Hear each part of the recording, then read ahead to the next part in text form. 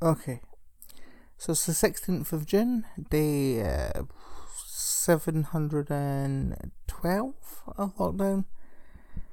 These are more thoughts, unfiltered, uncensored, and unedited from my head. I've been thinking about spies a lot, like spies in the media, obviously, like not real spies.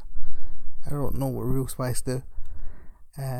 But like spies as they're portrayed in TV and film, that's the thing I've been thinking about. Interestingly, in Angel, the TV series, he's a private detective. He's not a spy, so I won't be talking about Angel. I've been rewatching Person of Interest, as I've said on this. I've said on this before. And the main character, John Reese, is a former spy. So there's like flashbacks to his time as a spy, like working for the CIA. And it's just made me think about spies. It's such a weird thing. Spies, because I don't know if I like spies. Like, it's a bold statement. Like, I don't know if I like spies. It's not necessarily I don't like the shows that are on, or the films are on. In fact, I'll get to one later, which is which will prove everything I'm going to say for the next 5 minutes a lie by the end. But like James Bond, right? That's what I mean. What I think I mean is I don't like James Bond. This is weird to me because I used to watch. Since I can remember, I've seen every James Bond film in the cinema. Like, since GoldenEye. No, wait. Since Tomorrow Never Dies, I would have been too young to see GoldenEye. Because that came out in 95. I would have been 8. Actually, maybe I did go see GoldenEye. But I certainly played the computer game. I've talked about that here. And I loved the computer game. I think that's the thing.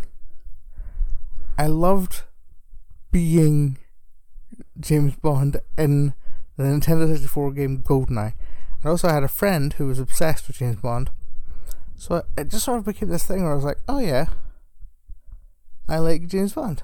And don't get me wrong, some of the films are good. Like Goldfinger is a fun film.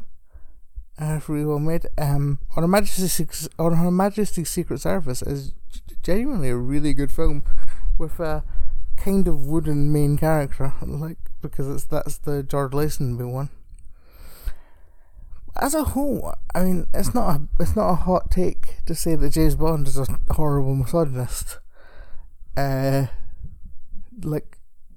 M literally says it in, I think it's in GoldenEye. She calls him a misogynist. No, wait, it's in Casino Royale, isn't it? And one of them, she calls him a misogynist dinosaur. And that's the thing, Casino Royale, also really good. Like, when genuinely rebooted it, I saw Casino Royale, and I was like, oh, they're gonna fix the stuff I hate about James Bond. Then they spent, the next 4 films doing what I hated about James Bond. And what I don't like about it is it's just so... Well, for a start, again, it's so male. Even with M, or... with the new Moneypenny, or just the whole way the Bond girls are treated is super weird and kind of and very fetishy, and I don't like it. Also, again, not a hot take. The Roger Moore films, I think I like one. I think I like The Spy Who Loved Me, and that's it. And part of that is because For Your Eyes Only, that's one I like. Sorry, they all get murdered in my head. Whichever the one is where he has a friend, he's got a friend who has a female spy who survives the whole film, and actually gets to do some spy shit. But yeah, generally, I don't know. Like I say, I used to be it was something that me and a friend of mine were into. There's a bonding thing. I remember he had the CD of the Bond themes, and we would play the game where he would randomly select a track, and we'd have to guess what it was quickly. Which, I mean, you can see the flaw in this game. Name that tune works because it can be like literally thousands of songs, right? Like it's like you're trying to figure out what song it is from all of the songs ever. Whereas we were going from like at that stage about like 19 songs. 19 songs? So it was just a case of whoever said it first. It's not really a game. But yeah, like, I don't know if it is even James Bond I don't like. I think, because I don't mind stupid action films, and the Bond films are stupid action films, I think more than they are spy films. Like, proper spy films are like Hitchcock's, like, spy films, you know, like North by Northwest is fantastic. Notorious is really fun. Like, those are great, those are good fun. I think I want them.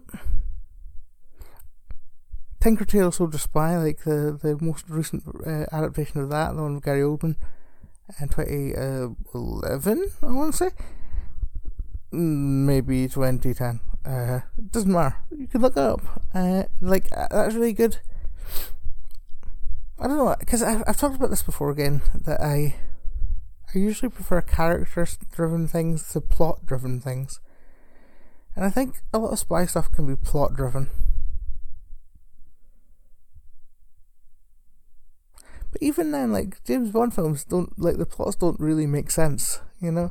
Whereas, like, these more old-fashioned spy films, you know, like the Hitchcock ones I was talking about, those are very, like, twisty and turny, like, oh no, who can you trust? Oh, and that's fun. That can be fun. That can be really fun. I don't know. Obviously, the most recent spy thing I've seen is Killing Eve. And Killing Eve is so weird. I think I love Killing Eve.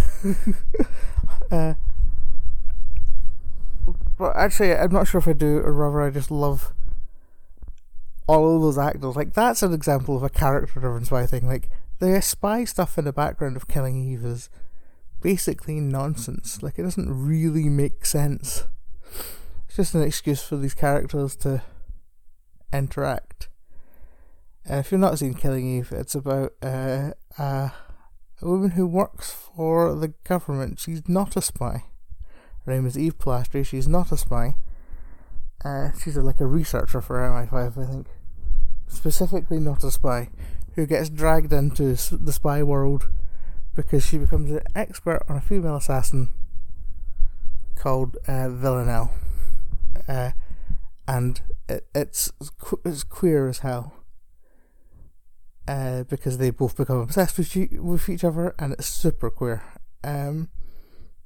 In a way that is unexpected, and then kind of becomes annoying, because it's like, oh, are they just baiting us? And then we're 3 seasons in, and jury's still out, but it's like Jodie Comer plays Villanelle, and it is incredibly compelling. Sandra Oh, who is always incredible, plays Eve Polastri. She's so good. And I got Fiona Shaw as Caroline. I cannot remember her surname. Who is Eve's boss, and she's a proper old school spy. And like, there's another main character, and I cannot remember his name. He is Danish. Kim Bodnia. That's the character. That's the actor's name. Yeah, but and they're like the proper old school spies, so they sort of almost poke fun at those old school spy things, like not in a Austin Powersy way. Actually, there's a film I enjoyed that was a spy movie, Spy, with Melissa McCarthy. If you've not seen that, it's much better than you'd expect, and Jason Statham is hilarious in it, which is like, I don't understand the concept of Jason Statham being hilarious, but he actually is. Yeah, I recommend that film. I'd forgotten that film existed until I was thinking until Austin Powers reminded me, because those are films that I enjoyed when I was younger, because I saw them when I was a teenager. Like, I think The Spy Who Shagged Me was the first 12 I saw, or something, or maybe the first 15. It was certainly like one of those things where I was like, oh, I can go and see this film now. And it was like naughty, And also, the second one has Heather Graham in it, and Heather Graham is amazing. So, I don't know if they hold up, but they almost definitely don't. They almost definitely are trash. But I enjoy them when I was younger. But anyway, all of this is to say, I've got a really weird thing about Spy. Is the spy stuff in Person of Interest is so separate to the stuff because it's in flashbacks, and obviously stuff from those flashbacks affects the present. That's how flashbacks in television work. They don't just go, and here's a flashback that has absolutely no relevance to his present situation. Here's just a thing that John remembers. That would be wild. I would love that if he had a flashback to him having an ice cream and you're going, oh, something bad's gonna happen, and he's gonna eat ice cream, he's gonna remember it later, and then nothing actually happens, and we just flashback to him as a kid eating ice cream, and it's never mentioned again. I mean, that's bad writing, right? It's not that's why that doesn't happen. But yeah, so the spy stuff is so it's an intricate part of John's backstory, but it's not the main focus of the show. And again, all of this is just an excuse for me to talk about the Americans. Oh my god, guys. Anyone who knew me for the 5 years the Americans was on TV has heard me recommend this TV show so much. It's definitely the best TV show I've seen in the past 10 years. Yeah, no, it's I was going to think about it. I went, no, I don't have to. No other show has, I think, nailed exactly what it was going for as much as the Americans. So I'll give you a quick rundown of what the Americans is, and it's an intriguing premise, but it's not like a knockout premise, right? So 1980s, height of the Cold War, America versus Russia, in case you're not familiar with the main players in the Cold War. So our main characters are Philip and Elizabeth Jennings, who are travel agents. They have 2 kids. They live in a suburban house. And I was going to say I don't know where it is, but it's in Washington. It's in Washington. Cool. Except they're not those 2 people at all. They are Russian spies. God, my alarm's going off. I don't know why it's doing that. Is that in case I fell asleep? I'm leaving this in. I don't edit these things, but I am going to have to go and make sure I've not switched on any of her alarms. Oh yeah, I had. Oh well. Well, that could have got messy. So yeah, they're not Philip and Elizabeth Jennings at all. They are Misha and actually I think it might be a spoiler. I think we don't actually find out what their real names are for ages. But we do find out. We do know. It's not a spoiler for me to tell you that they are Russian spies. They're deep cover. They came here years ago and have to the point where they have a teenage daughter. Right, I think she's 14 or 15 in the first season. They are embedded, and this is the thing that the Soviets actually did. Right, and I say Russia. I did say Russia and America. Obviously, that's inaccurate. There's no such thing as Russia at this point. They are the Soviet Union. I mean, that they don't make that kind of mistake. I do. So they're living their lives, and they now that they're kids, and they've got a younger son as well, who's preteen. He's I think he's just a teenager. He's 12, I think. Or 10, 11. He's old enough that Paige is the daughter, can look after him. Which means, and because of increasing tensions that are happening as when we join in the show, alongside which is these tensions are all real life tensions. Like it shows news reports from the time a lot to sort of position you and to sort of show you like what's actually happening, and it deals with actual real life events that between Russia and America. And because this stuff is escalating, they're activated essentially. Like they've been doing like basic stuff the whole time, but they're activated as like proper spies. At the same time this happens, an FBI agent moves into the house across the road from them,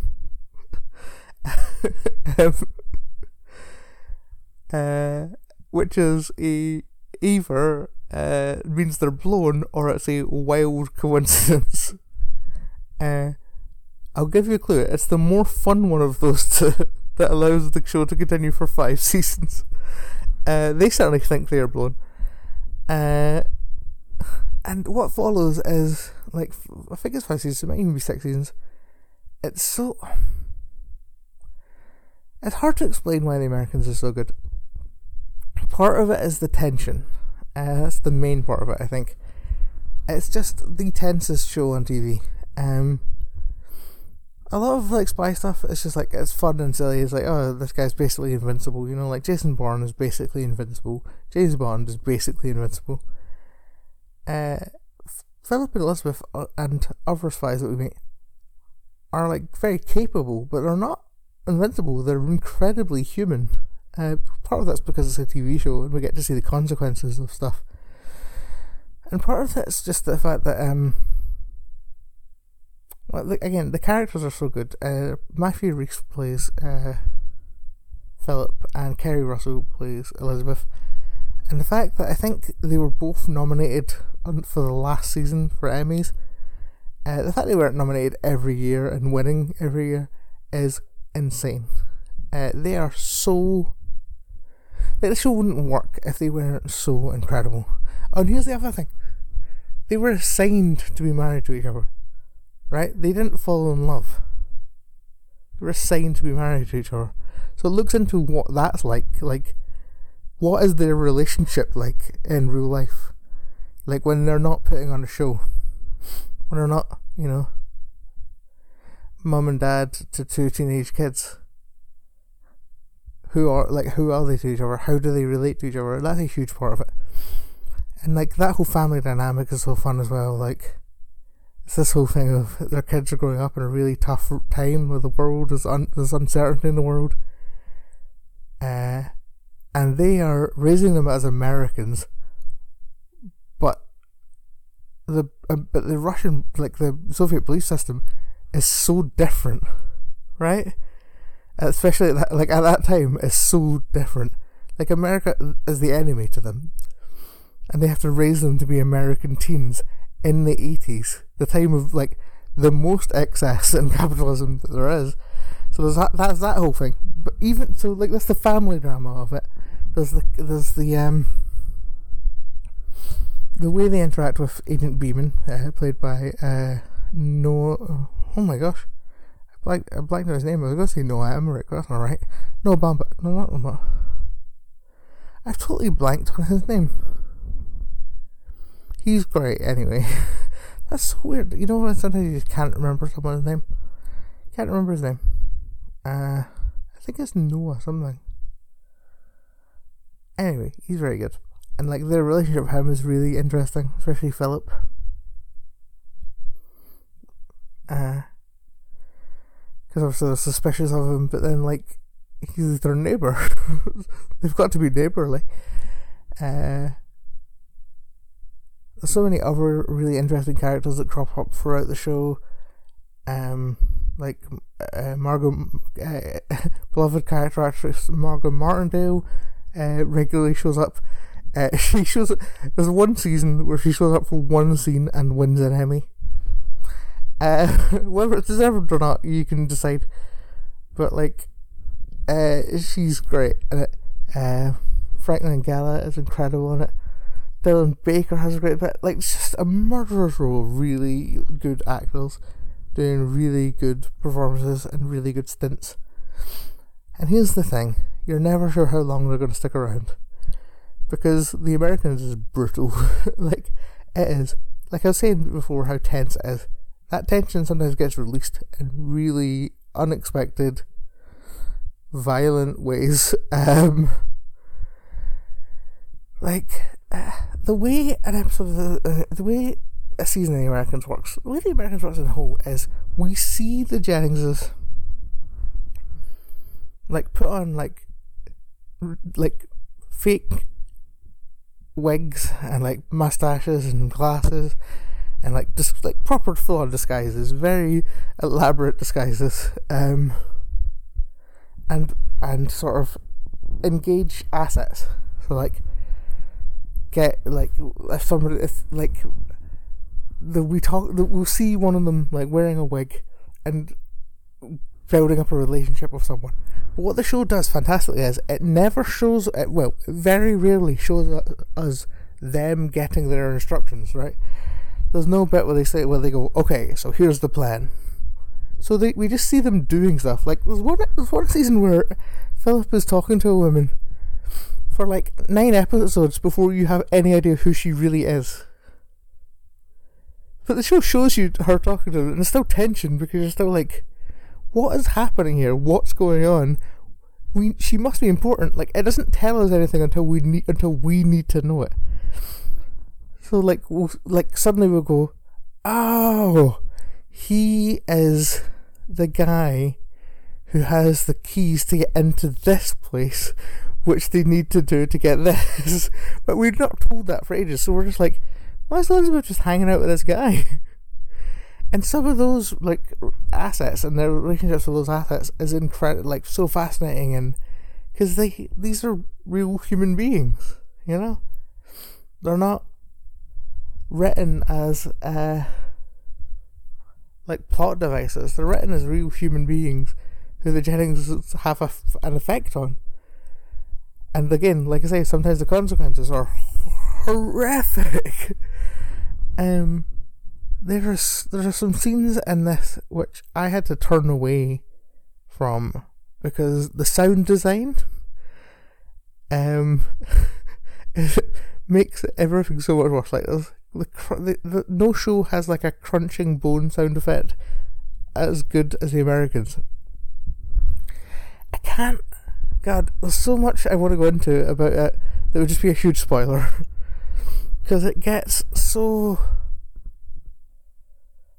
Like, the plots get really intricate, but more importantly, we see the pressure it puts on these two characters, because they are living not just a double life, like, they are living multiple fake, like, fully realised identities, and it's the way they diverge in their interactions, the way that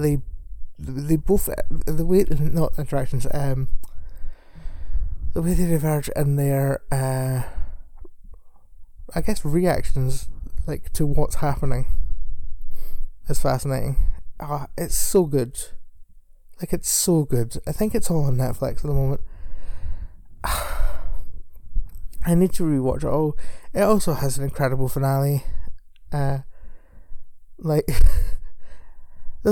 Okay, I'll explain one. I'll use one example. It's not really a spoiler because I'll be vague enough that it's not a spoiler. There's one episode that is where they are trying to.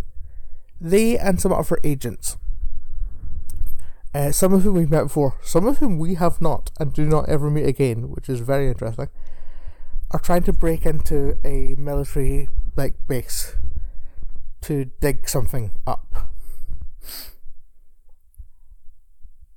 At no point in this episode does anyone really speak, right? We see them making their way into the space, making their way to the right place, digging something up, and extracting it, right? That's what we see. And it's like the whole episode is just that. And it's the tensest hour of television I have ever watched. Because there's a point where you realise you're like, okay, so we've been watching these guys do this one mission for like 10 minutes, 10, 15 minutes. And something's definitely going to go wrong. Otherwise, why would they be showing you each and every individual moment, right? And it's every moment, like it's them talking to the guard, or them running a guard off the road. Like it's so interesting, right? And it's just so well done. The FBI, the sort of the 80s FBI office is an incredible set. It has a mail robot. If you ever read the AV Club recaps of the show, we're obsessed with the mail robot, and I am also obsessed with the mail robot. It is a little scooter-y robot that delivers mail to people's desks, and this was a real thing that real people had in the 80s. And why do we not have mail robots now? And that's mail, M-A-I-L, just in case anyone was confused. Okay, so yeah, I've rabbled on enough. Stay home. No, wait. Stay well, stay safe, stay home, stay educated, stay informed. Donate where you can. You know, keep sharing like resources. And if you want to send me a mail robot, again, M-A-I-L, I've got no interest in an M-A-L-E robot, then, you know, get in touch, and we can do it through the back channels, the spy channels. Thank you, comrade. My name has been Marajoy. Thank you very much, and goodbye.